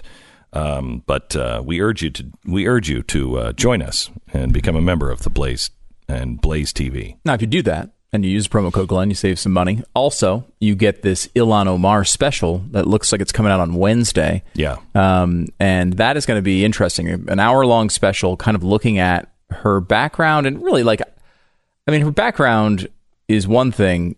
The things that she has seemingly lied about and potentially broken big-time laws about felonies when it comes to related to her immigration, more specifically to her taxes and whether she perjured herself. Also, I won't get into it now because it's very complex. It is, but there are definitely several perjury charges and tax charges that are felonies. We're going to go back and show you how she got here to America, which was not legal the way it happened. But I don't even want to go there, because when you understand the story, you'll kind of understand and say, okay, I'm not going to hold a kid responsible for this, and it was such a bad situation that let's just forget about that. Let's just call that. Okay. Yeah, I'm only concerned about the stuff when she's an adult, and there's a lot there. And there's a lot there. Yeah, it's going to be interesting. And one of the things we talked about, because we've discussed some of these things on radio, but we over this week have talked about the idea that it really needs to be visually explained, because there's too many names that you don't know. There's too many strange actions. You really need to visualize it. Yeah. And so what she has going for her is this a very complex story. Yeah. It's her best defense. That's what we usually excel at, is breaking down very complex stories. And so join us at Chalkboard. Maybe puppets will be involved. Maybe the Brady Bunch will be involved as well. I'm not sure exactly how we're going to tell it, but we've been working on it for a while. There will be an hour special only on Blaze TV next Wednesday at 5 o'clock. You don't want to miss that. A special on Ilhan Omar, only for Blaze subscribers. Please join us now. blazetv.com/Glenn. You're going to save 10% if you use the promo code Glenn as well. The fusion of entertainment and enlightenment. It was 50 years ago that man actually stepped on the surface of the moon. 50 years ago. But it was just a few years before that no one thought man could go to the moon. And John F. Kennedy stepped up and said, we're not only going to go to the moon and return a man, but we're also going to do it by the end of the decade. Everything that was going on in the 1960s, there was a choice. You could reach for the stars or roll in the mud at Woodstock. We talk a lot about just the rolling in the mud. Can we just take a few minutes and talk about reaching for the stars and what that meant to America? We'll do that in 1 minute. This is the Glenn Beck Program. You know, one of the main reasons to embrace NASA and what they did back in the 60s and 70s is that they not only inspired people just by watching them, but they really forwarded the progress of mankind. They pushed us forward. A lot of the things that were developed for the moon launch and for the space program have affected our lives. But also, it changed us in a way. It gave people of my age and older pride and something to strive for. It was a different world. It was a monumental task of putting astronauts in space and eventually one on the moon. And it forced the smartest people on the planet to invent and innovate. And we are a direct benefit of a lot of that. But today, that developmental inertia, the drive to make better products, better people, a better life, it's still part of America. It still is. There are people that want to do that every day. And that is really one of the driving forces behind the guys that have innovated the X chair. A great, great chair with dynamic variable lumbar support, or DVL. It's going to be bringing relief to your back in a very powerful way. It does mine. I love this chair. No questions asked, guaranteed complete satisfaction. You don't have any risk. And most companies can't make that because, I mean, you can't send a chair out and then have people send it back. You'll go bankrupt. Nobody sends their chair back because it's a fantastic chair. Try it for yourself. 844-4X-CHAIR. It's on sale for $100 off right now. Just go to xchairbeck.com. That's xchairbeck.com or call 844-4X-CHAIR. If you use the promo code XWheels, they're going to upgrade to the new X wheels on the bottom of the chair, which are just tremendous. Just use the promo code XWheels at xchairbeck.com. All right. Let's take you back longer, farther back, much further back than 50 years ago. In 1638, poet John Milton met Galileo, who was elderly at the time and on house arrest, just for the insistence that the Earth revolves around the sun. Milton was 30 at the time. Years later, he would include Galileo in his epic poem, Paradise Lost. He wrote, "By night, the glass, O Galileo, observes imagined land and regions in the moon." Galileo was the first human to study the moon through a telescope, and he used this new technology to view the lunar surface. For thousands of years, that's all we could do. We could spy on the moon.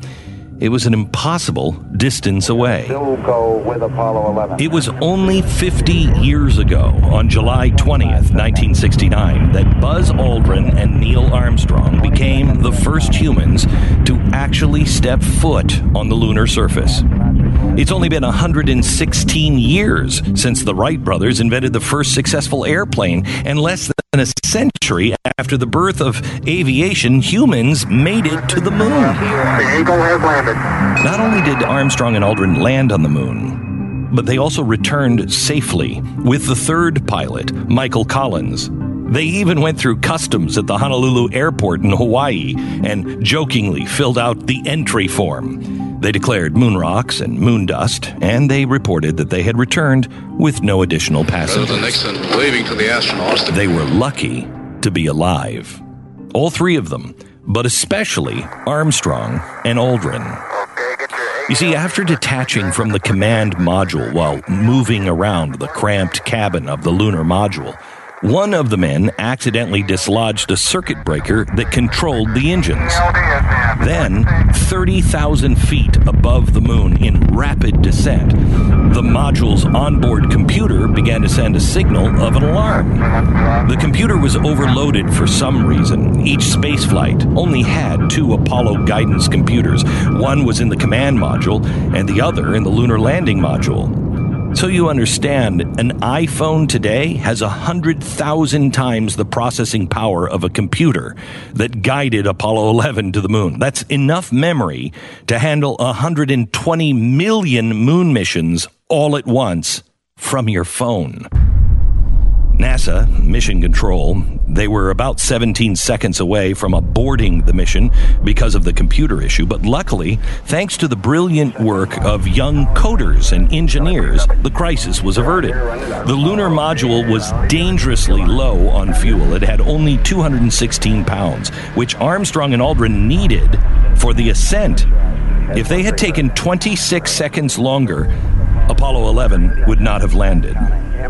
Now imagine, as you're landing, you get a low gas sign on your dashboard, just as you're landing on the moon, and knowing that if you run out of gas, there is no gas station, and there's no way for anyone to rescue you. Now in the approach phase. Now, Apollo 11's forgotten third pilot, Michael Collins, was tasked with remaining in the command module as Aldrin and Armstrong descended onto the moon. Go for landing, 3,000 feet. What happens if they don't make it back? A million disasters could have happened. Maybe they would crash, which they sort of did. Maybe the clunky spacesuit would fail. Maybe they would be affected by radiation. Maybe they would get lost, bobbling through the moon's uneven gravity. Maybe the lunar module wouldn't be able to launch. I mean, if anything went wrong, they were stranded. Maybe. Collins later said he had nightmares about it. That there he was, alone in space, slowly unraveling, literally facing the dark side of the moon. In an interview later with the New York Times, he said, "I'm not going to commit suicide. I was coming home by myself, and Aldrin and Armstrong knew that. I mean, I didn't have to discuss it with them. They didn't have to discuss it with me. But it would not have been a good trip home." The scientists at NASA had considered every single possibility, including these ominous outcomes.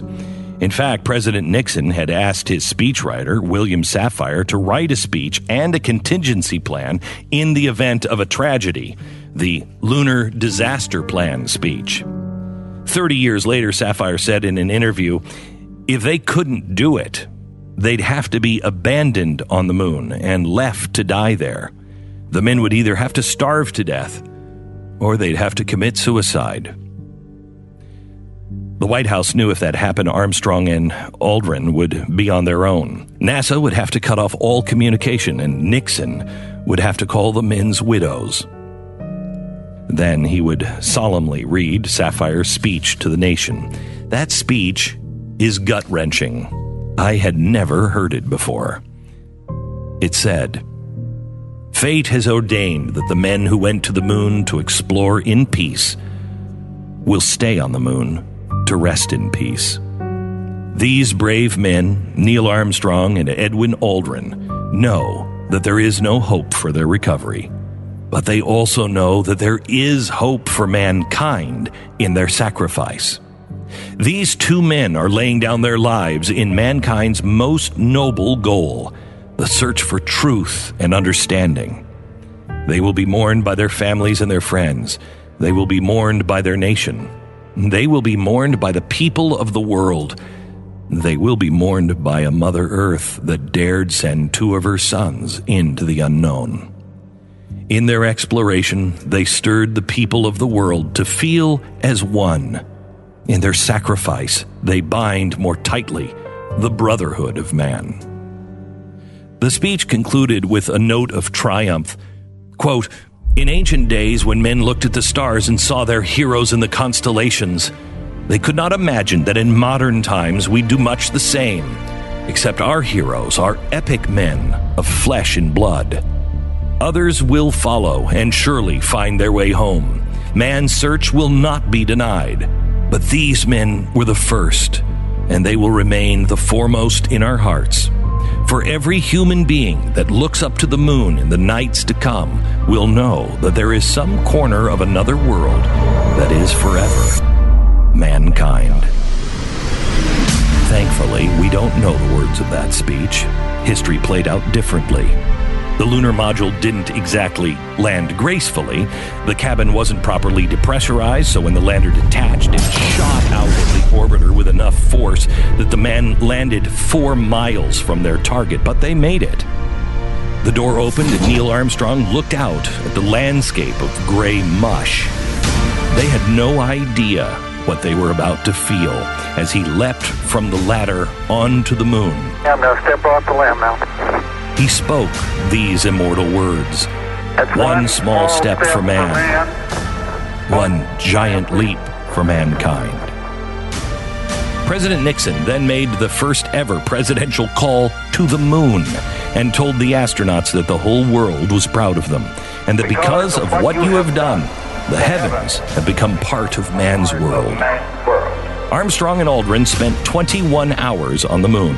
They ascended without any issues and returned from the command module, gritty from their time on the moon, much to the annoyance of Collins.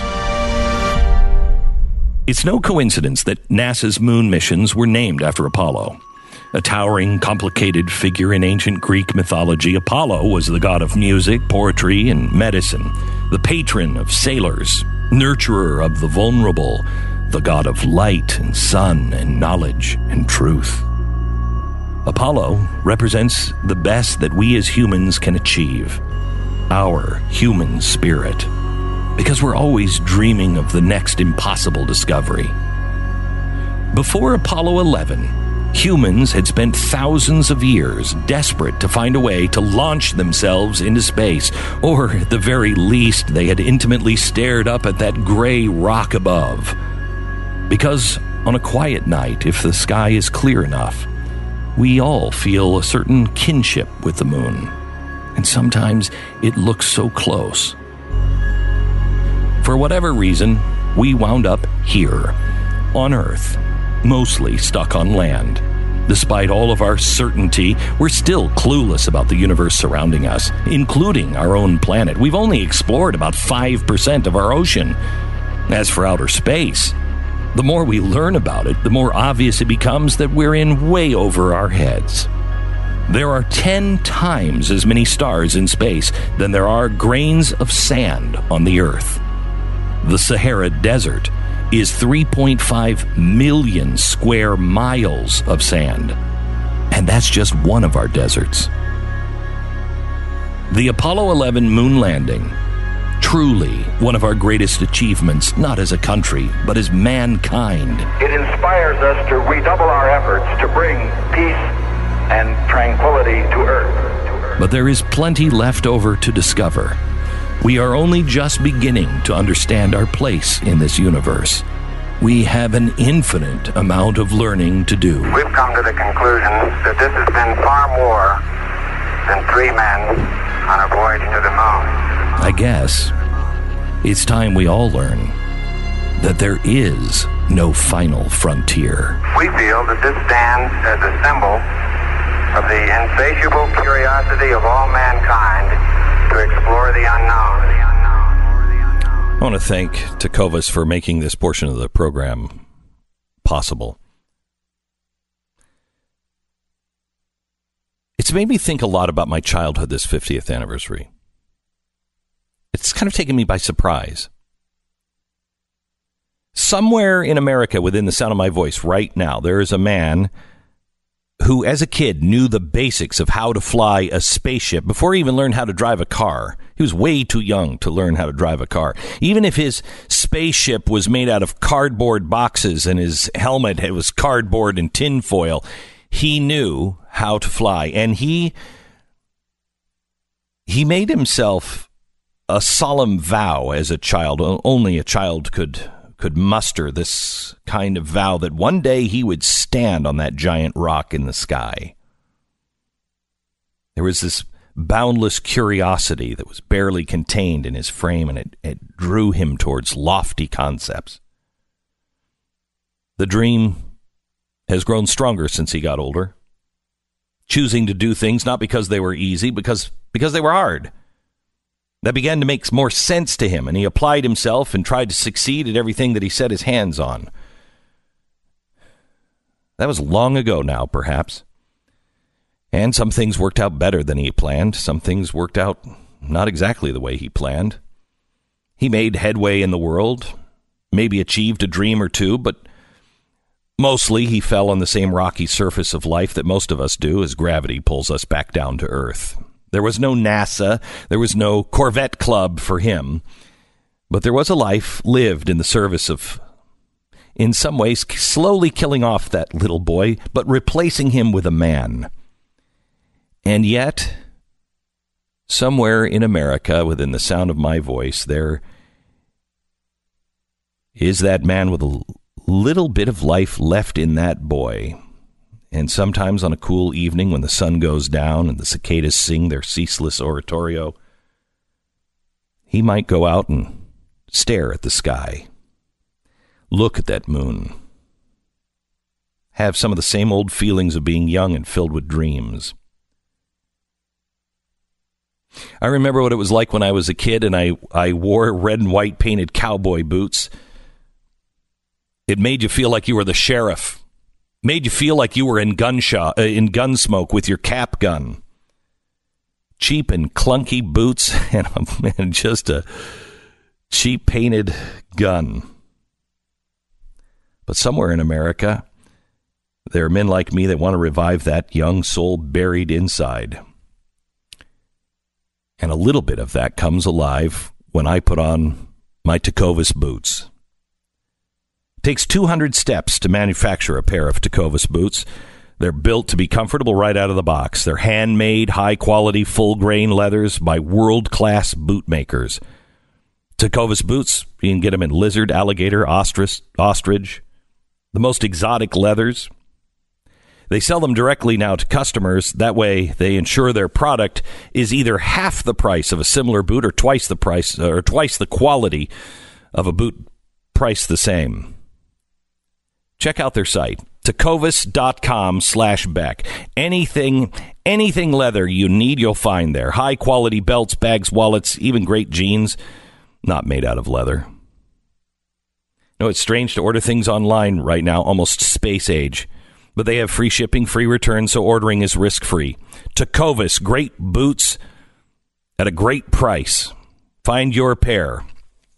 Revive that little boy inside of you. Be the man you always wanted to be. Tecovas, TECOVAS.com. Tecovas.com/Beck. Walk the walk you were meant to walk. 10 seconds, station ID.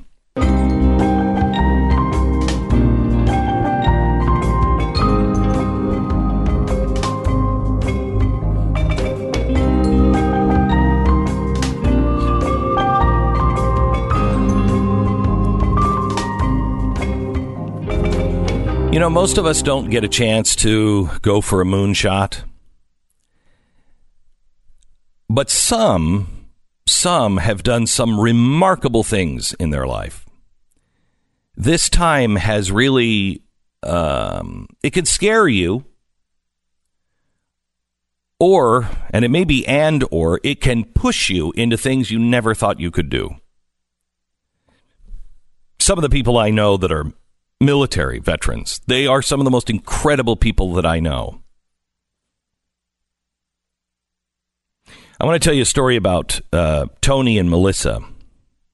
They live in Virginia. I talked to their neighbors. They're fans of the show. They were surprised when we called. They were thrilled that it was us that was reaching out. He's a Marine Corps officer. He's a major stationed in D.C. He's now working for a member of Congress before spending 2 years at the Pentagon. He's married, has 2 little girls. They were moving to Fairfax, and they moved in, and the neighbors came across the street, and they were the first to welcome them in. They're just great, great people. Well, they were getting ready to move, and the government trucks that we ship all of our soldiers' stuff in, because it's not like you just call U-Haul. You're working for the government, so you get what you get.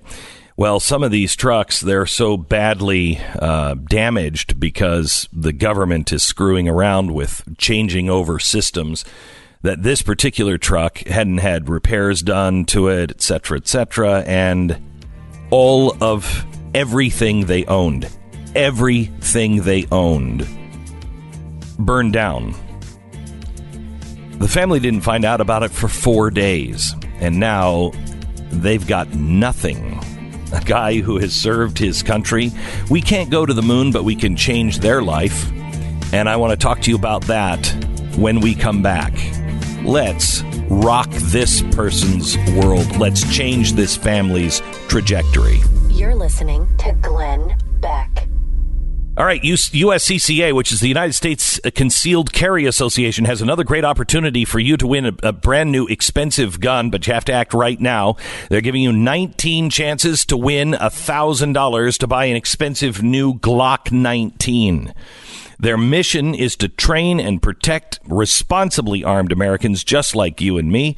I'm a strong supporter of the Second Amendment. They are. I know you are. That's why you should be a member of the USCCA. But they want to introduce themselves to you by giving you a chance, actually 19 chances to win a brand new Glock.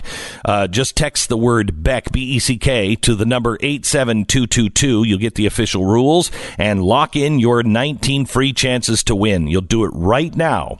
For more information and the rules, go to protectanddefend.com. Confirmation text is going to be sent when you just text the word Beck to 87222. Standard message and data rates do apply. Don't miss your chance to win $1,000 for your very own Glock 19. It ends the 26th of this month, so do it now. Text Beck to the number 87222. Coming up on Wednesday on TV, a special 1-hour episode on Ilhan Omar, her past. Go to blazetv.com, use the promo code Glenn, get $10 off. I want to tell you the story of Tony and Melissa. They have 5 kids. The end of June, on the 29th, they had a moving truck holding the household goods of this family, this Army family. And it caught fire due to a mechanical issue. Well, they were moving with the armed forces, and they were moving to Texas from Virginia. And their insurance now only covers a third of the value of their goods, which included everything that, all the memorabilia from his military service for 30 years, pieces of furniture that they had collected in Germany, all over the world as they served. All of those memories, all of the pictures, everything they had, including everything the kids had, all the bears and stuffed animals from their beds, all the footballs and baseballs and everything. They lost between $150,000 and $200,000 of their life that's not being reimbursed. And they were just going on, and somehow or another, this really humble, optimistic family is just, we're going to be fine. The family only found out about the fire because the fire department posted a picture on Twitter, and a friend saw it and knew that truck was the truck that they had posted on their website with the family standing behind it saying, "We're off to Texas." And the friend said, I think the truck that just burned down was the truck you had all your stuff in. That's how they found out 4 days after the fire. Well, the neighbor has decided to start a GoFundMe page, and I'd love to rock this family's world. They have a goal of $100,000. They have $19,000 raised so far. This is everything we've heard about this family, a really good, humble family. And they're on their way to Texas. Texans, may I suggest that we do what Texans do best, and we welcome this family with open arms. And we help them in their plight and share some of the wealth that we might have. 5 kids. Nothing from this family is left. Imagine everything you have erased. Wow, you want to talk about starting over? Well, let's help them. You can go to GoFundMe.com. If you search for Army Family Moving Fire, you'll be able to find it, Army Family Moving Fire, or you can go to my Facebook page, I think it'll be up at glennbeck.com. We're going to tweet it out. Is it up on Instagram? It's up on your Twitter right now. Yep. Okay. So you'll be able to find it, but please, let's rock this family's world. Go to GoFundMe.com. Search Army Family Moving Fire. Do that now. And let's help put some salve on the wounds of this family. An amazing piece of perspective there, too, Glenn. If you read the account, I mean, you just went through everything that happened to his family. Yeah. He served our country for all this time and all these amazing things they've done. And then they have this tragic loss of, they're out like a couple $100,000 potentially here if people don't step up.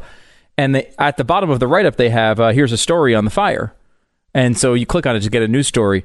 The news story is just about how people are pissed off. They were sitting in traffic behind the trailer that burned.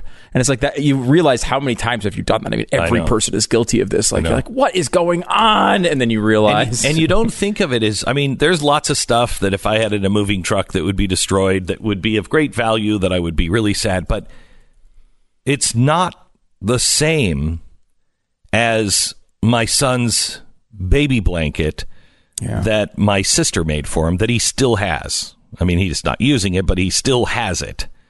It's the things, the stuffed animal, the baby polar bear that I got for my daughter when I was in Alaska and brought it home. And we, did butterfly kisses and polar bear hugs.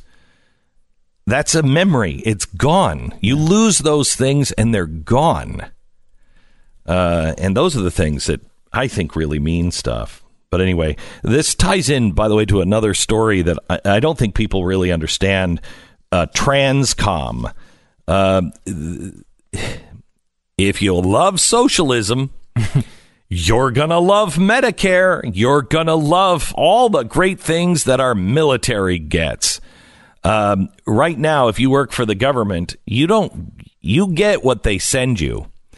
And they're sending these military trucks, and because there are changes to the PCS policy, this is the government policy, the moving companies are holding off on buying new equipment and potentially delaying needed maintenance on their existing equipment because they don't know if they're going to be doing business with the government, because the government is thinking we're just going to do private. We'll just, you can get a U-Haul truck, or you can call your own thing and, do it like the rest of everybody does.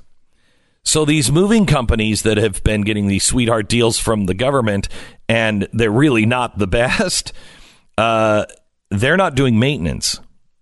Some of them.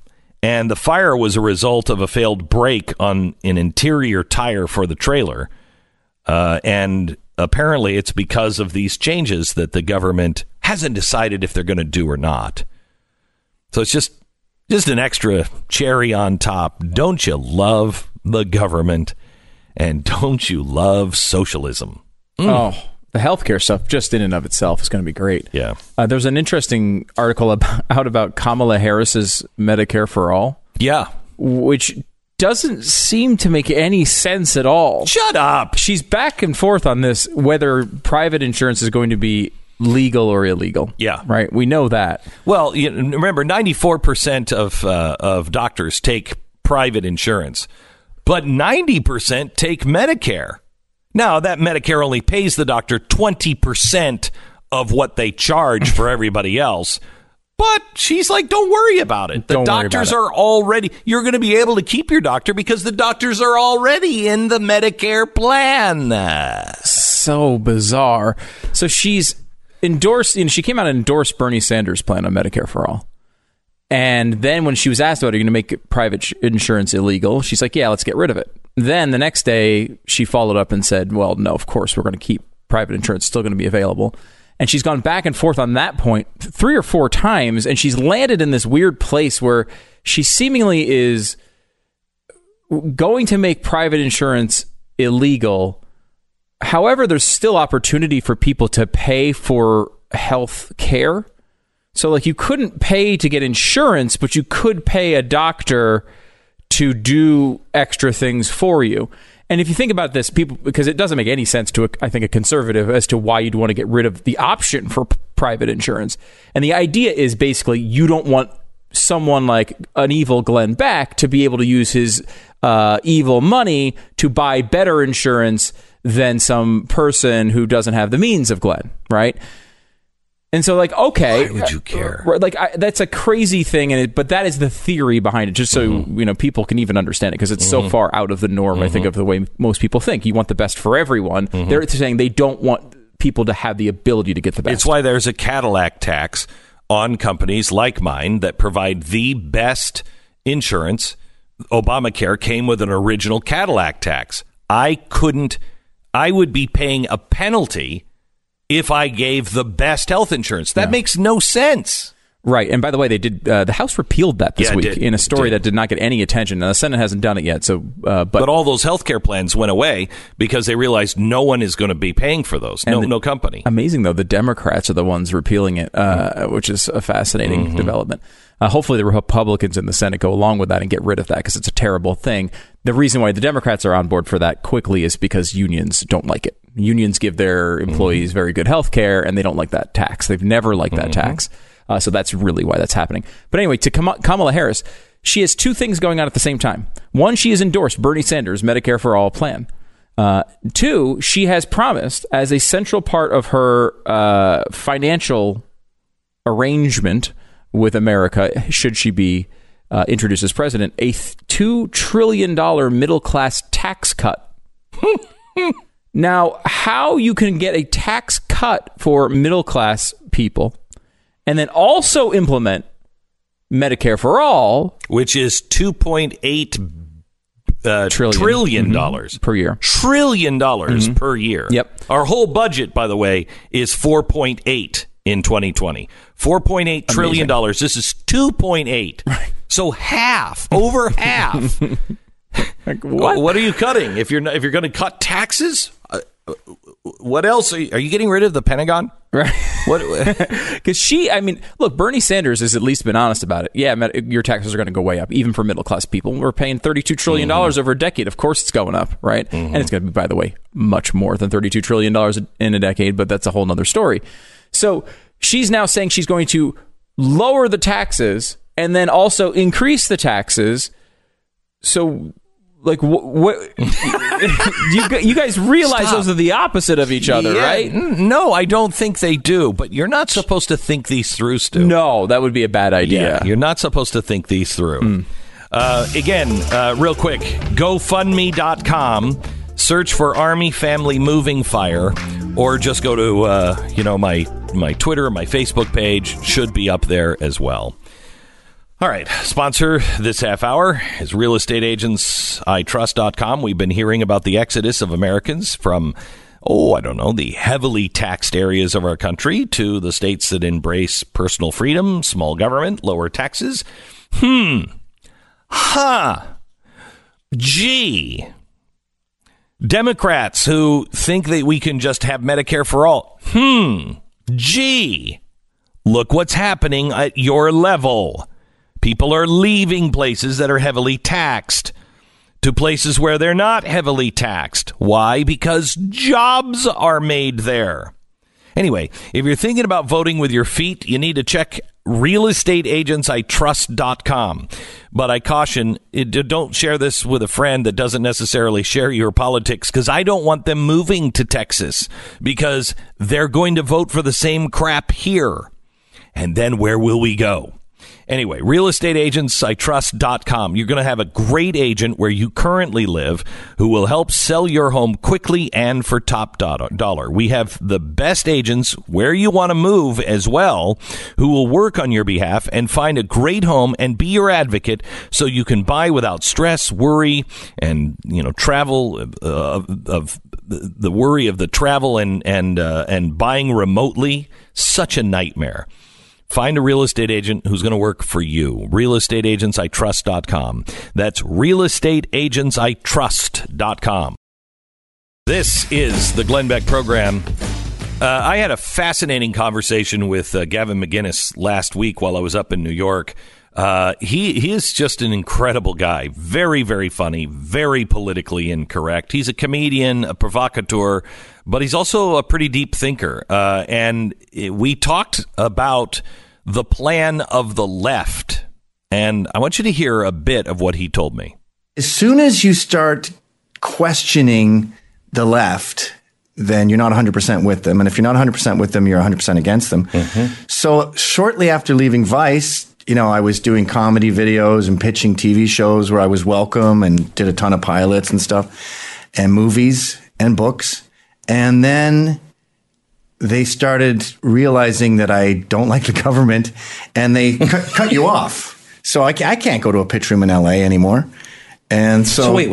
Before you get there, how is it that people who used to say, don't trust the man, don't trust anyone over 30, don't trust the government, they're now so pro-government? They're saying Donald Trump is a fascist. We got to get rid of all of the guns. I mean, it hurts. There's so much mental gymnast in the liberal heads. No, I don't understand it's how the opposite. It's mental obesity. We are living in an incurious zenith right now, where people have they're like North Koreans. They're just fed this crap. The government realized that they can accrue a lot of power by starting the whole Nazi myth and saying white supremacy is everywhere. Everyone's a Nazi. And the more fear they instill with that, the more power they get. You think the government started that? Is that kind of like the DNC is behind this? Oh, okay. I think a lot lot of you mean the political parties and the left? Yeah. And the Antifa are what's the word? Easy fools, useful idiots. And I think when you're incurious, you're an easy target for manipulation. Mm-hmm. And I think half of the country has been manipulated. I mean, within the liberals, we were talking about this earlier, but I think there's like this sliver of radicals, like what were they called? I always confuse them with wasabi sauce. The Wahhabis. Wasabi. They're spicy on your tuna and they're spicy on your religion. So take it easy with that. Little dose of Wahhabi. Right. One will blow you up, the other might burn your tongue. I feel like my nose is going to blow up from that Wahhabi. So they took over Islam and ruined it. But, the moderate Muslims are still people you want to grab a coffee with, because it won't be a beer. And with the left, they've let these radicals take over, and Antifa, Ilhan Omar, they've polluted the whole left. Right. You said that Antifa is a useful idiot. Yeah, the paramilitary wing of the DNC. But I wonder if it's not going to end up that the DNC were useful idiots.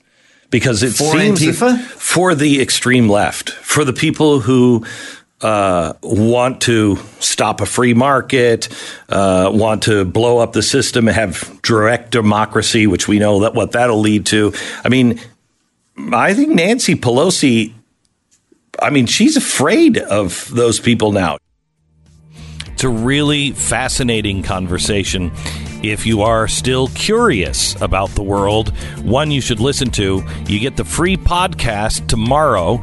You can get the podcast every day of this show every day. And then once a week on Saturdays, I interview interesting people. This week, it is Gavin McGinnis, one that you don't want to miss. It comes out tomorrow. Get it wherever you download your podcasts.